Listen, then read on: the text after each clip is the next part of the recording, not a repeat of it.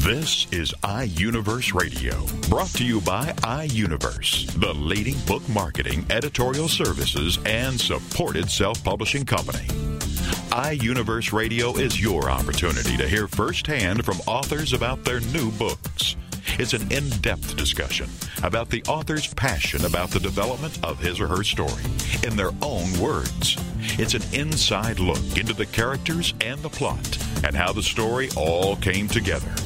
Here is iUniverse Radio with host Steve Jorgensen. The title of the book, Molecules and Women. And the author is Paola Giorgio, and Paola joins us now on iUniverse Radio. Hello, Paola. Good afternoon. Great to have you with us. Interesting, unique journey from a woman's point of view, a pilgrim's journey, as you call it, through the lives of different women and pivotal moments, some disguised as ordinary events, others where the loss so overwhelmingly or the joy of loved ones so enriching that the well from which wisdom manifests is revealed. So this is a deep kind of a journey into the chambers of the heart, as you call it. Mm-hmm. Yes, that's correct. Well, before we get into these 15 different vignettes on these 15 different women, we'll find out why you took this approach. But first of all, tell us about yourself and then how all this came about. Well, that's, it was a very interesting, chain of events.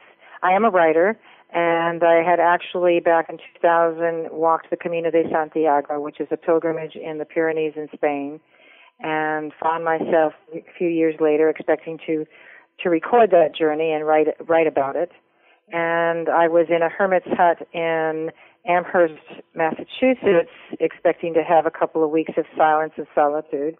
And all of a sudden, I woke up from a dream, and there was a story playing, and it was not one known to me specifically, but I woke up and had that, playing in my mind's eye at 3:00 in the morning, and I woke up, as a writer will do sometimes, and begin to write.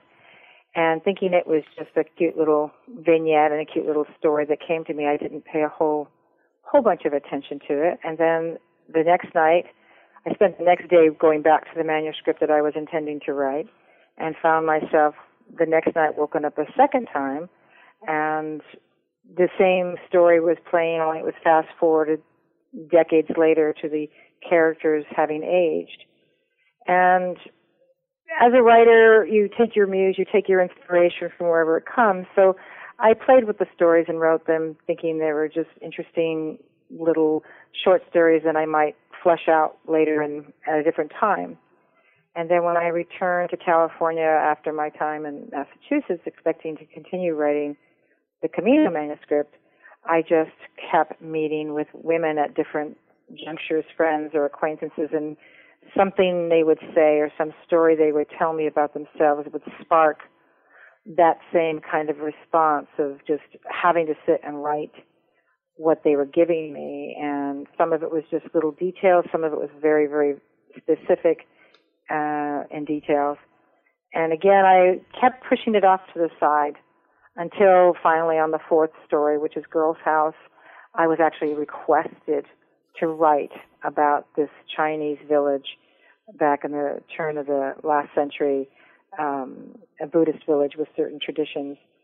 And at that point, as they say in the healing practices, when the bell rings 3 times, you have to answer. So I put aside the writing I was working on and began to dedicate the next 3 years to these voices, these women, their stories, and with their permission, record their stories. And in some cases, lots of detail was afforded me. In other cases, it was just a broad stroke of an event where I was allowed to use the muse in me to fill in the blanks. And that's how Molecules and Women came to be. You have a poet mentor who said that your book was controversial because you go where most people don't want to go, and that's into the chambers of the heart. Well, what is he talking about? Well, especially at this time, he was referring a lot to the local a current genre of writing and film and creative process. Everybody's kind of getting into the grit, the gritty sources of humanity. And my stories, not my stories, these stories, they're not mine, they're other women's stories, are about moments in lives when it's where the heart, where our relationship with each other, our relationship in nature, is what is important. And the trappings of the exterior world somehow fall away, whatever we're involved in, not making them not important, but forcing us into sources where we have to deal with each other. We have to deal with the relationships in our lives, whether they be grandmothers or sisters or mothers or fathers or brothers or acquaintances. And in doing so, we open up a piece of the puzzle that is who we are. And so a lot of people avoid those places because they can be painful. They can bring up childhood memories such as suicide or death or the loss of a loved one, or they can even sometimes be difficult to bring up because there might be a longing or, sadness of not having that happening anymore. So I think that's what Clive was referring to as far as where other people are more hesitant to go, and these stories they strike deep into those corners of the heart. The title story, Molecules and Women. Tell us a little bit about this little girl named Willow and her kind of surprising her mother, Leona. Right. Well, that was the first story. That was actually the first seed that woke me up. And in that story, when I woke up, it was like I saw these characters, and I knew them. I knew everything about them. I knew their backgrounds, their history. It's the setting is in the South, and it's an interracial mother and daughter, and the father has passed away, and it's just an afternoon moment, split moment, where they're doing the chores together. And the wisdom of this little child, there's a deep wisdom, which we sometimes are surprised when children can come up with the most profound things, but in reality, they are closer to the source sometimes than we are. As we age, we kind of lose that connection to source. And so this little child brings up her questions about death and dying, and the mother is, in the story, the mother is not an academic woman, and she had an academic husband, and all of a sudden this child seems to have innately been born with a lot of the wisdom of the father.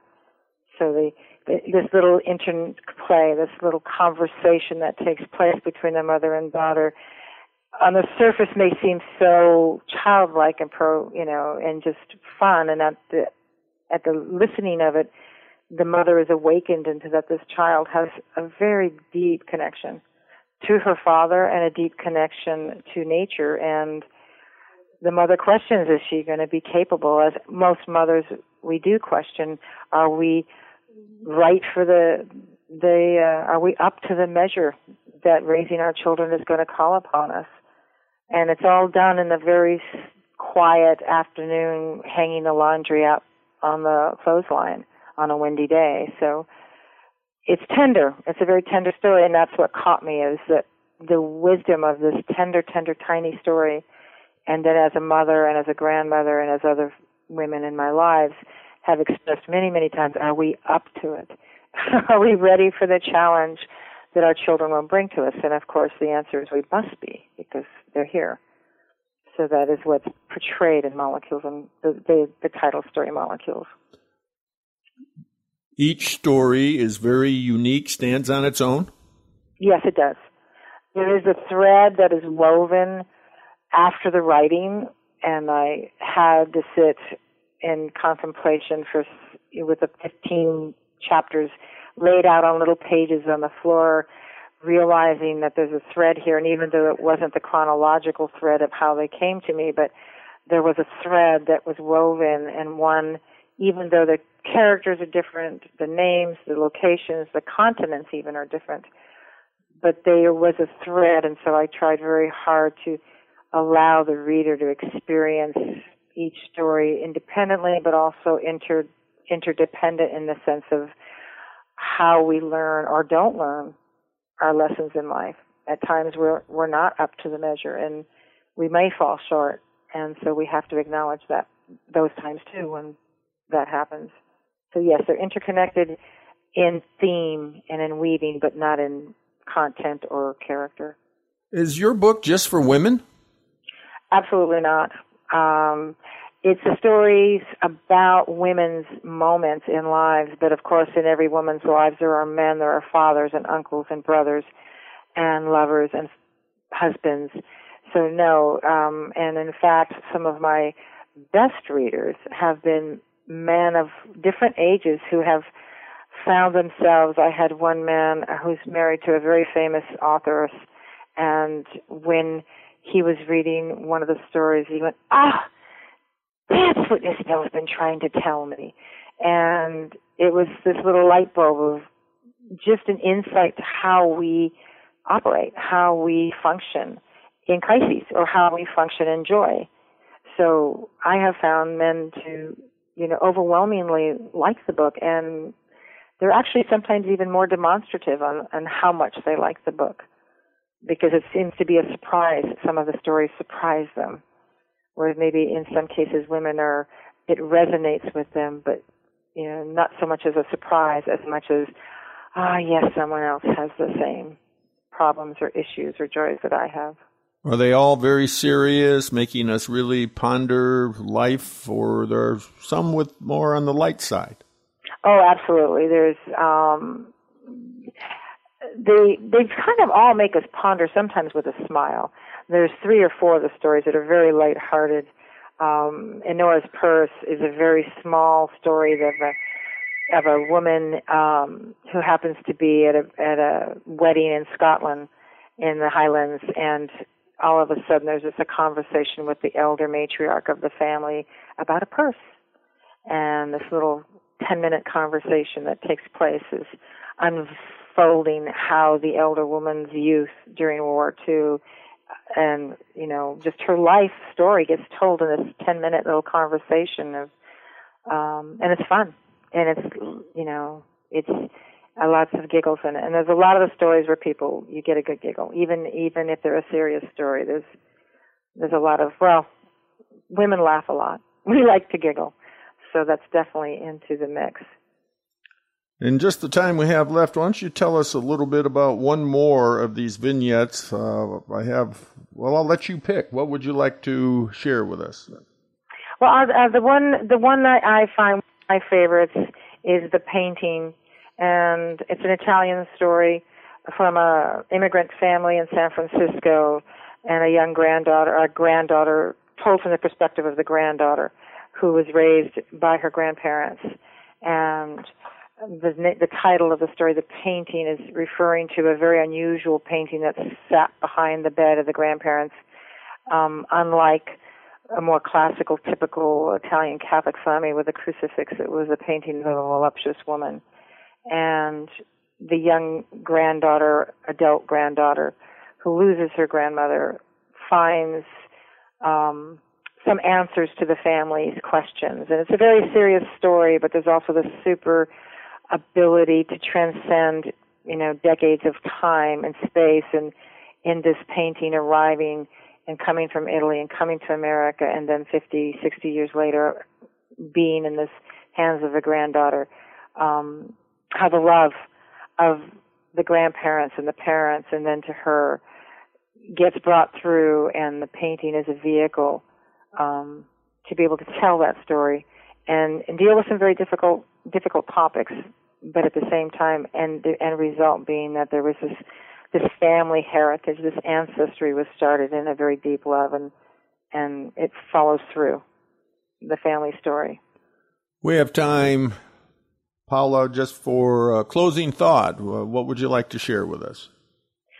Well, what I would like to share is that these stories were an amazing, extraordinary gift that was given to me, and the opportunity to write them and to understand, obviously, the internal writer always reflecting how does this reflect and relate to me, and then keeping true to the voices of the people whose stories you're telling, biographical stories of someone else and making sure that you get out of the way as a writer. You step aside and allow their voice to tell their story and not make it personal for you. So that was an amazing challenge. And then just the absolute gratitude that I received and the gratitude that I've received from the women involved. They have unilaterally been so profoundly happy to find, and the most extraordinary single line was when Lei Ling of Girls House read her story on Chestnut Street in San Francisco, and tears formed in her eyes, and I thought I'd done something wrong, and she said, no, I didn't know my story was important enough to tell. So my last impression is that everyone, men, women, children, all of our stories are important enough to tell, and it's always nice to have someone to listen. We've been listening to Paola Giorgio. She's the author of her book, Molecules and Women. Paola, tell us how to get your book. Well, it can be reached at all the outlets, at Amazon, at Barnes & Noble, and directly from the iUniverse bookstore online site. And hopefully soon it will actually be in the bookstores. And I also have a website, www.paolagiorgio.com, that the book can be found and purchased online. Thank you so much for being with us on iUniverse Radio. Thank you.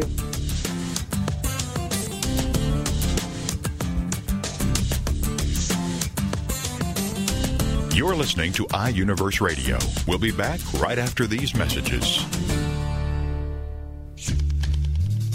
Hi everybody, this is Pete Dix of Beatles and Beyond. Why don't we all come together and hear some of the tracks off the latest Beatles release on this radio station.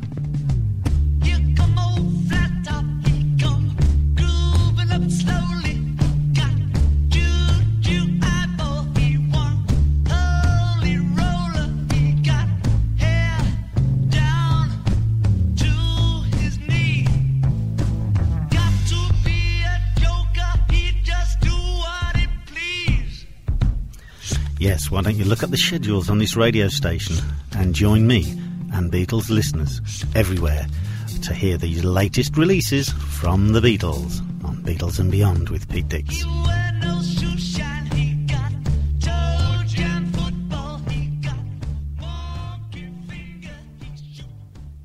Evermore, people have the means to live, but no meaning to live for. These are the words of Dr. Viktor Frankl, the inspiration for the movie Victor and I. That's VIKTOR and iMovie.com. And Talk Sense Radio, The Meaning Connection, with host Mary Simaluka and frequent contributor Alexander Vesley. Friday afternoons at 3, 2 Central on TogiNet.com.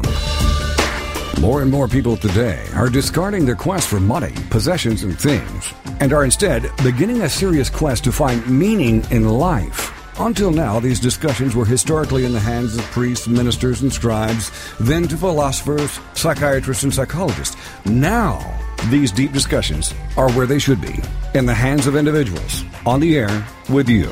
Talk Sense Radio, The Meaning Connection, with your host, Mary Simaluka, and frequent contributor, Alexander Vesley. Friday afternoons at 3, 2 Central, on TogiNet.com.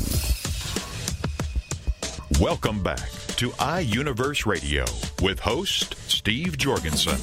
The title of the book, A New Beginning for Humankind, a recipe for lasting peace on earth. And the author is R.B. Herath. And we welcome R.B. to iUniverse Radio. Hello, R.B. Hi, Steve.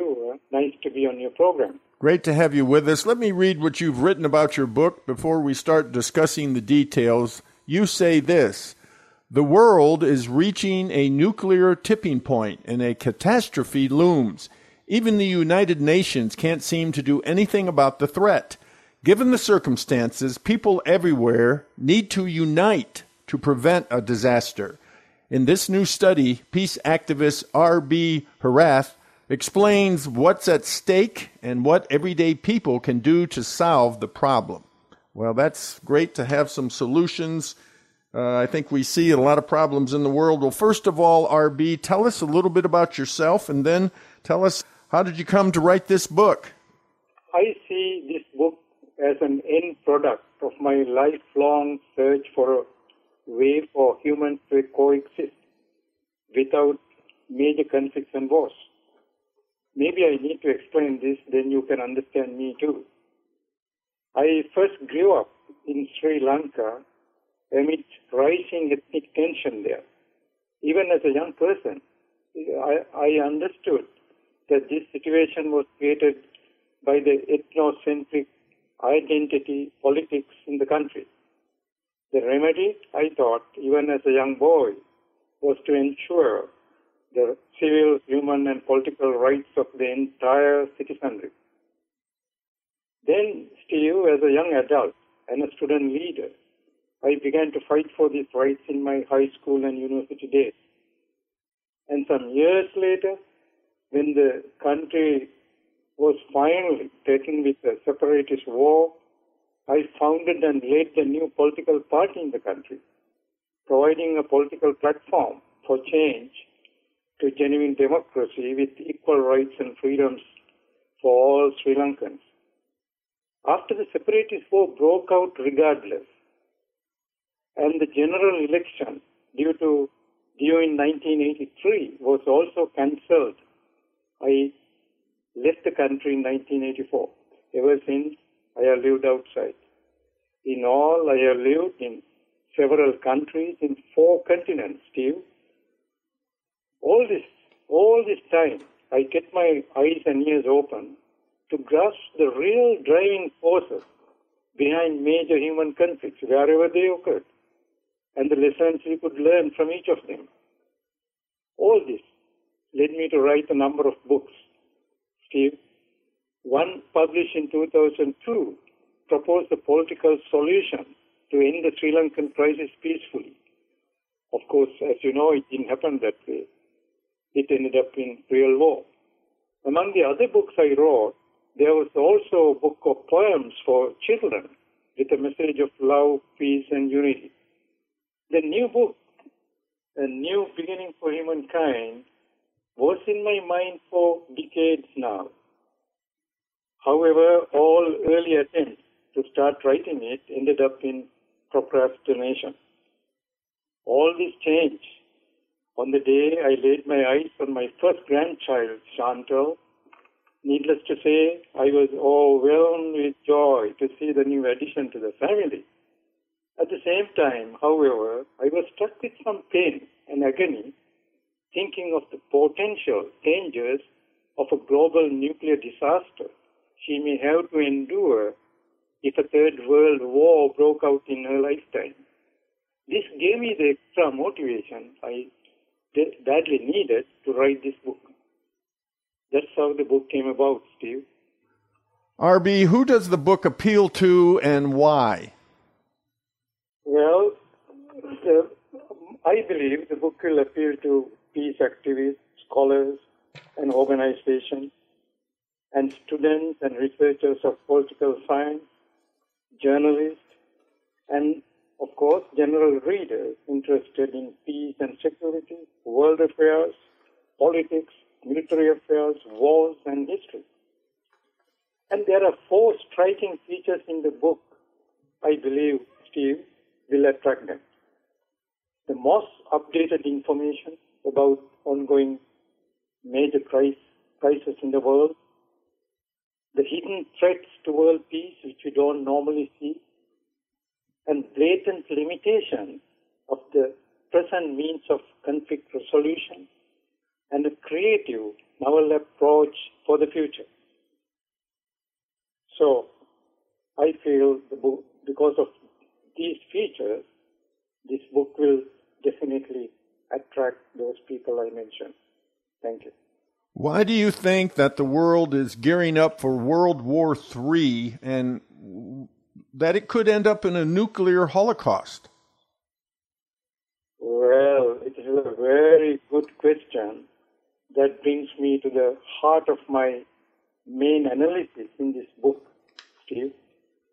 In my research for this book, I found that some of the ongoing major conflicts in the world indeed have the dire potential to deteriorate into a global fiasco, given the right conditions. the conflicts of most concern to me were the ones between Israelis and Palestinians, Israel and Iran, India and Pakistan, and between North Korea and its adversarial neighbors. And Steve, I also found that the changing world dynamics over the coming years and decades are not going to help us. On the contrary, they would only worsen the situation. And sadly, I see the world getting back to a multipolar regime as in the 19th century in Europe that finally led to the dark periods of massacres and wars, culminating in World War I and World War II. So, because of all these reasons, I believe the chances for some of the existing conflicts, or even a new one, to deteriorate into a worldwide fiasco are real. The main thinking behind such arguments that nuclear weapons will never be used appears to rest on the assured mutual destruction inevitable in such confrontations.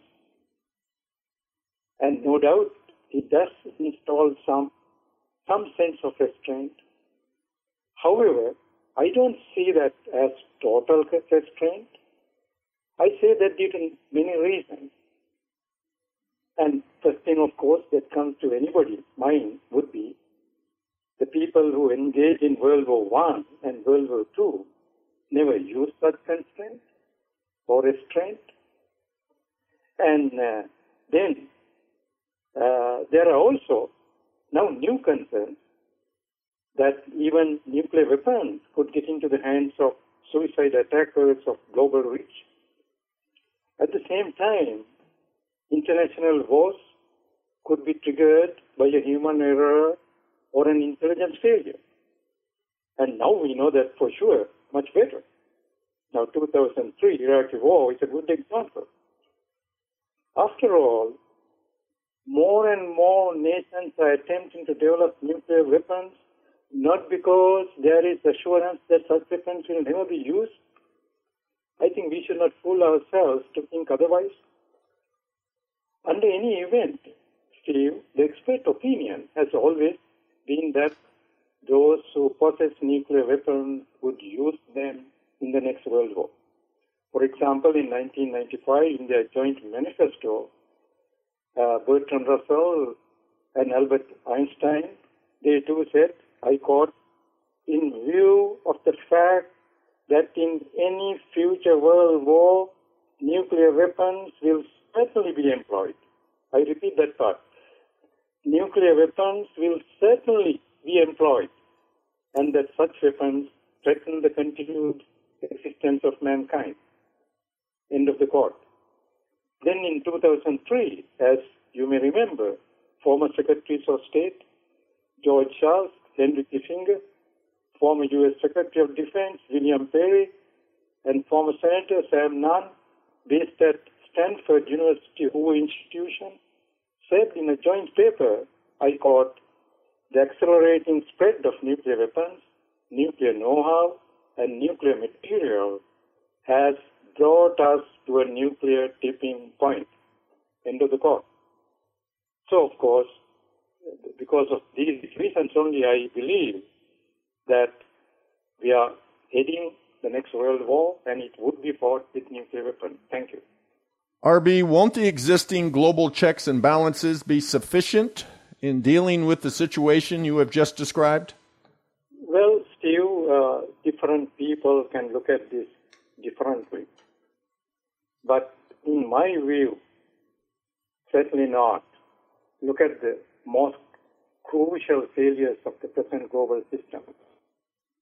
And first thing that comes to anybody's mind would be our failure to control nuclear proliferation. And you know, only one nation had nuclear weapons in 1945. And today, 9 nations have developed. And they are stockpiled in 16 nations across the globe. And some others ours are trying hard to develop theirs. The fact of the matter, or the open secret, is that all these nuclear weapons, all these stockpiles on the surface of the green planet are more than enough to turn the entire human species into ashes within seconds. Is that all? You can see the present system has even failed to get all nations to comply with the global resolutions passed by the United Nations. Notably, the most powerful nations are among the main culprits.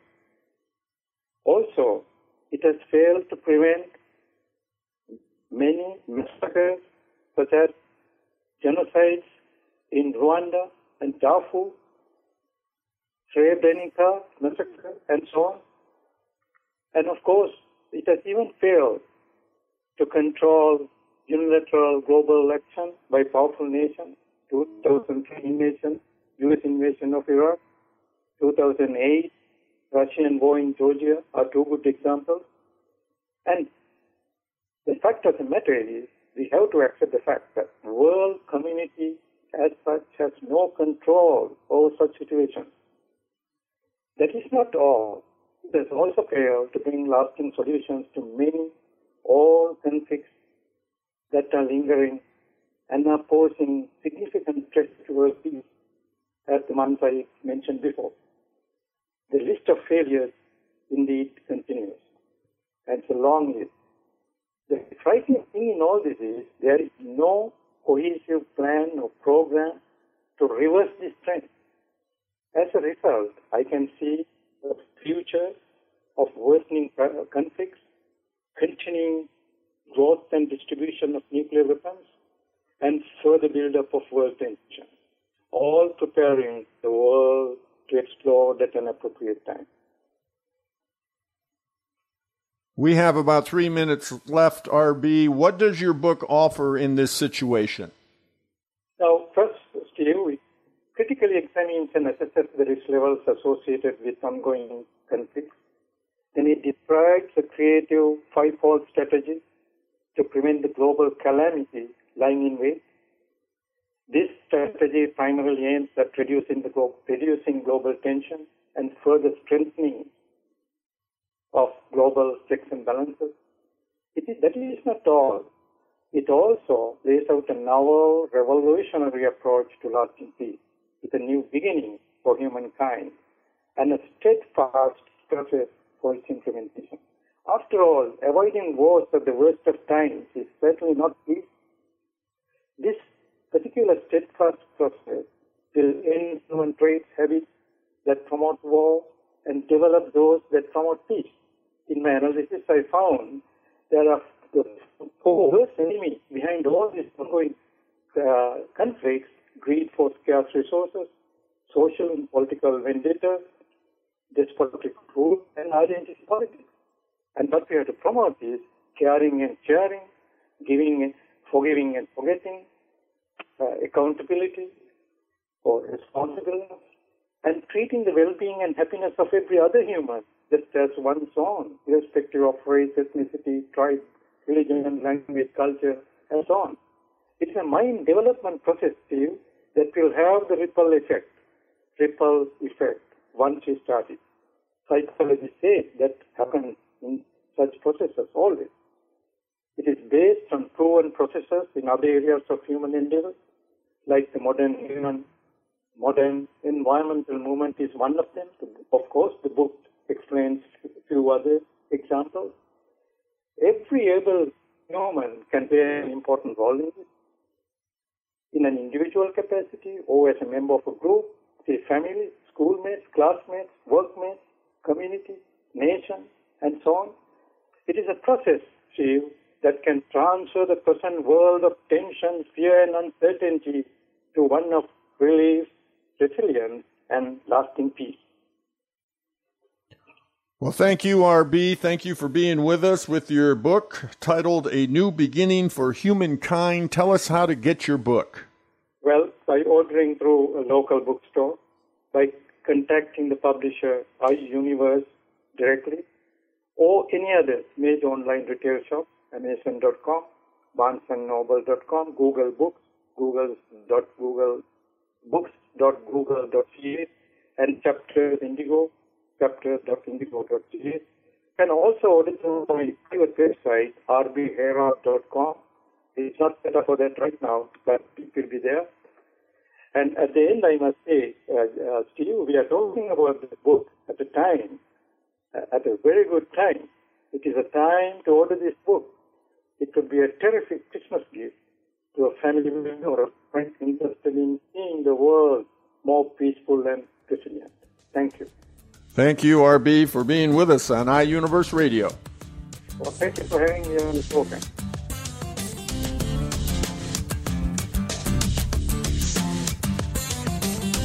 You're listening to iUniverse Radio. We'll be back right after these messages.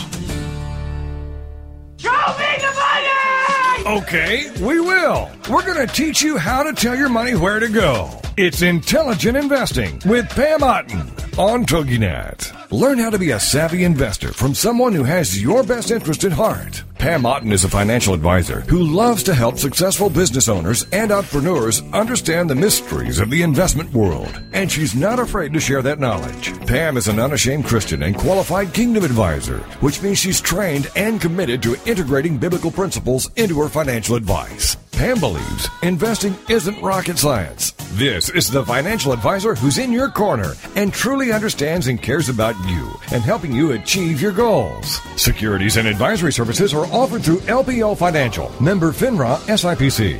It's Intelligent Investing with Pam Otten on TogiNet. Connect with Juliana and connect with what lies beneath. Friday afternoons at 4, 3 Central on TogiNet.com. Juliana is a marriage, family, and child therapist who wants people to connect. Connect with what lies beneath, those truths and answers. And through her counseling practice, she has helped others find their personal power and fulfill their dreams. And she wants to do the same for you.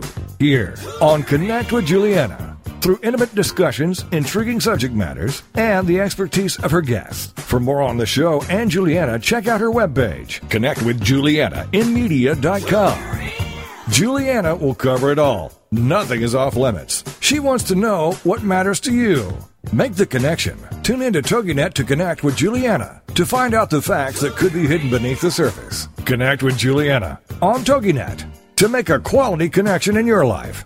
Friday afternoons at 4, 3 Central on TogiNet.com.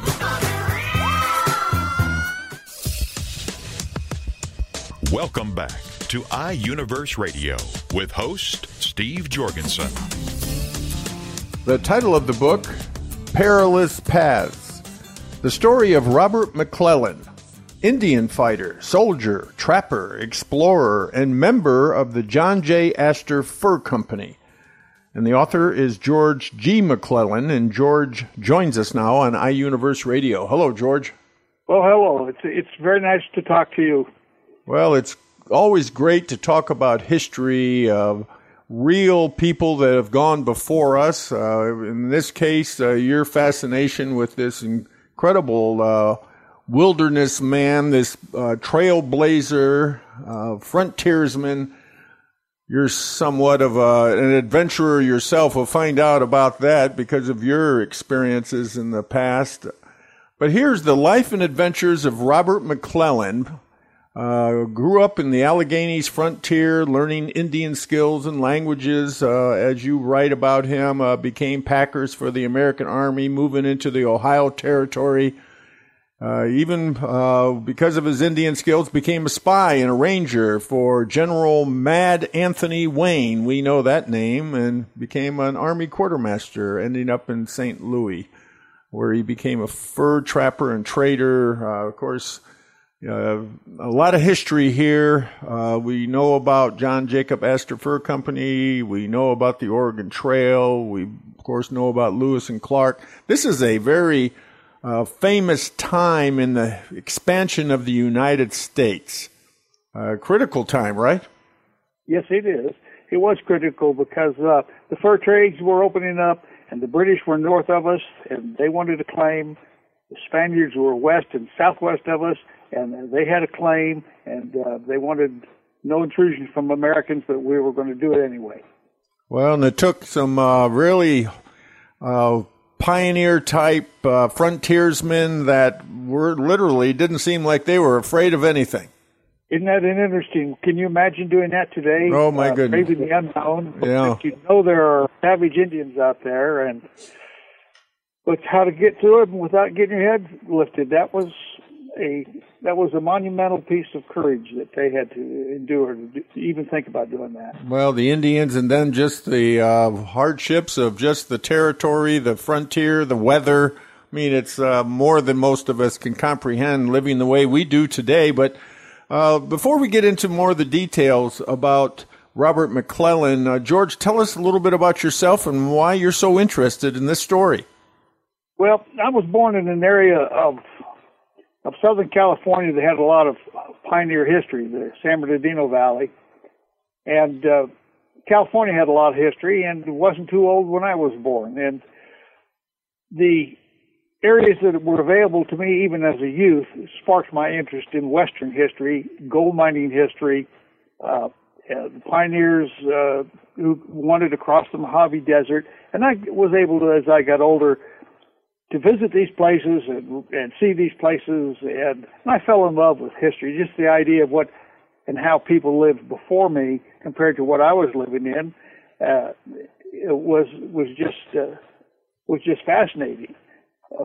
By the same token, even my children are now fascinated that I lived in an area where there were no interstates or freeways. So if I wanted to go from my house, it was on a 2-lane road that wound up and down and around mountains and things like that. It didn't cut a straight path. So we all have our differences, and people who look back are interested in that. History caught me. And then as I moved around the world, I went to other historical places. Historical in the sense that they affected America.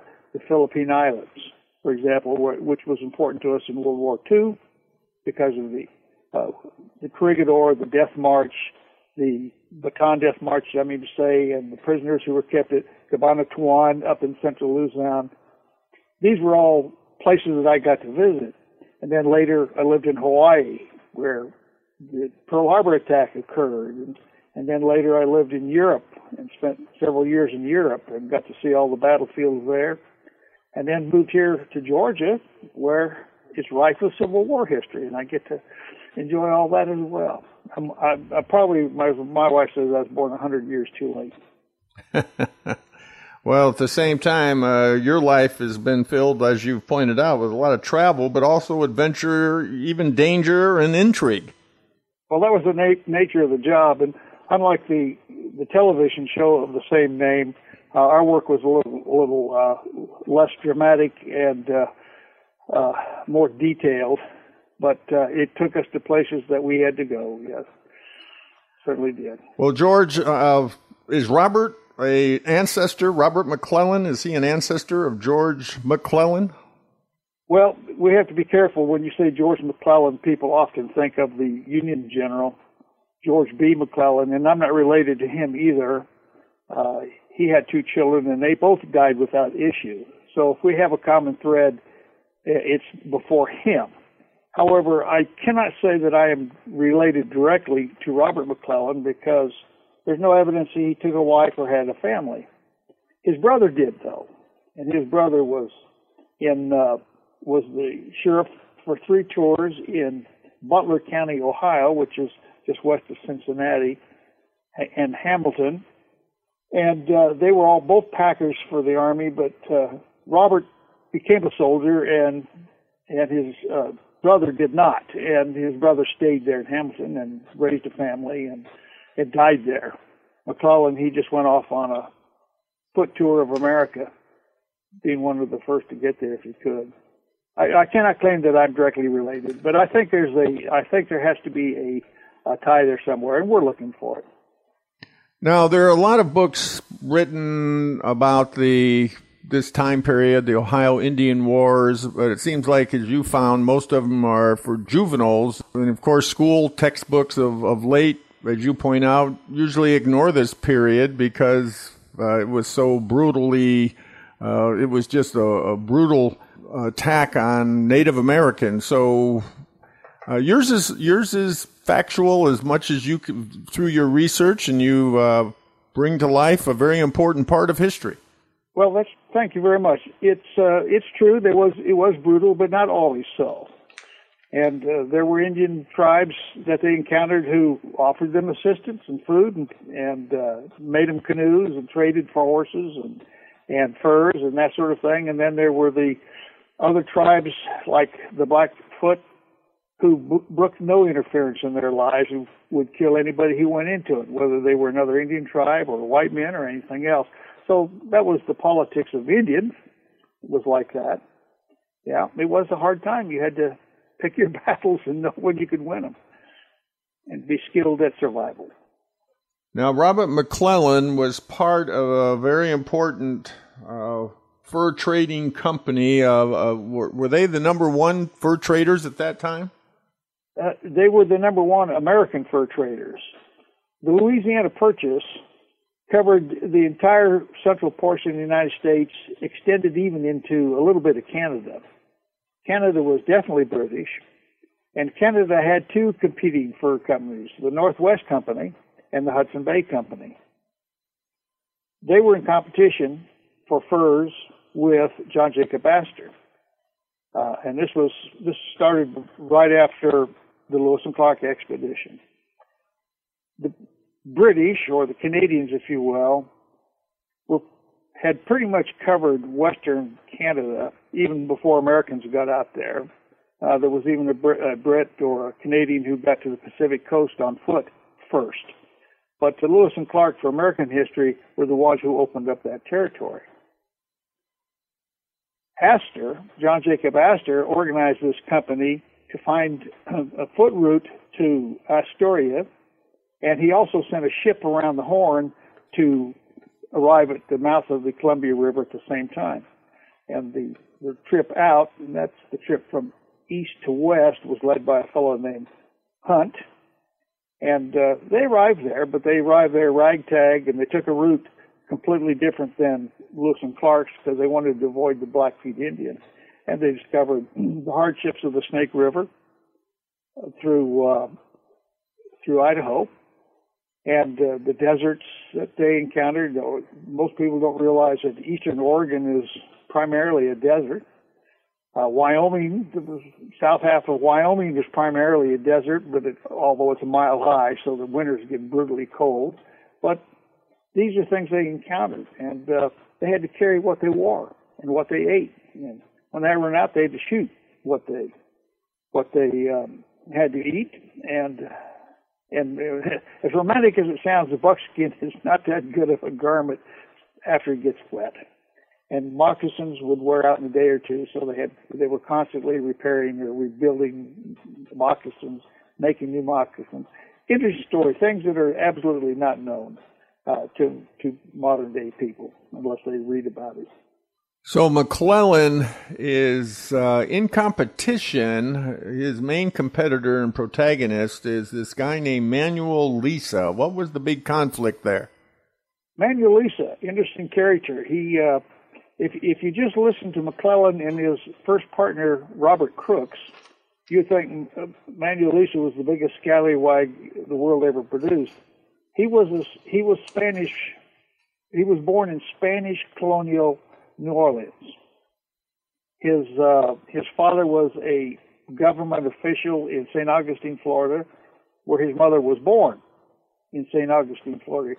Coincidentally, I lived in that county, St. Johns County, for 4 years when I was working for the Navy. So I'm acquainted with the history of the area there as well. In any event, Manuel Lisa, the French were instrumental in opening up the Missouri River. That's why we have names like St. Louis. And if you look hard enough, you'll find a lot of French names throughout along the river, the Mississippi River. Lisa went up there with the intent to become a trader with the Indians. And the Cousteau brothers were the rich people in charge of that, and you didn't do anything without going through them. You had to have supplies, you had to have guns, you had to have traps, canoes, barges, and men, and they supplied those things.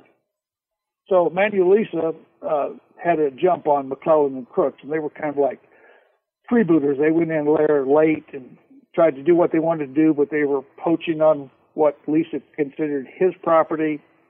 Lisa had already established relations with the several Indian tribes up the Missouri River, the Missouri River being the most important, as far as they were concerned, avenue into the Northwest Territory of what was then still known as the Louisiana Purchase. And you met different kinds of Indians along the river. You met the Sioux and the Arapahoes and the Arikias and the Mandans, and some were helpful and some were not. And it was Lisa who McClellan and Crooks fought, had the Sioux Indians stop him on his trip up the river and forbid him from any further progress on the river.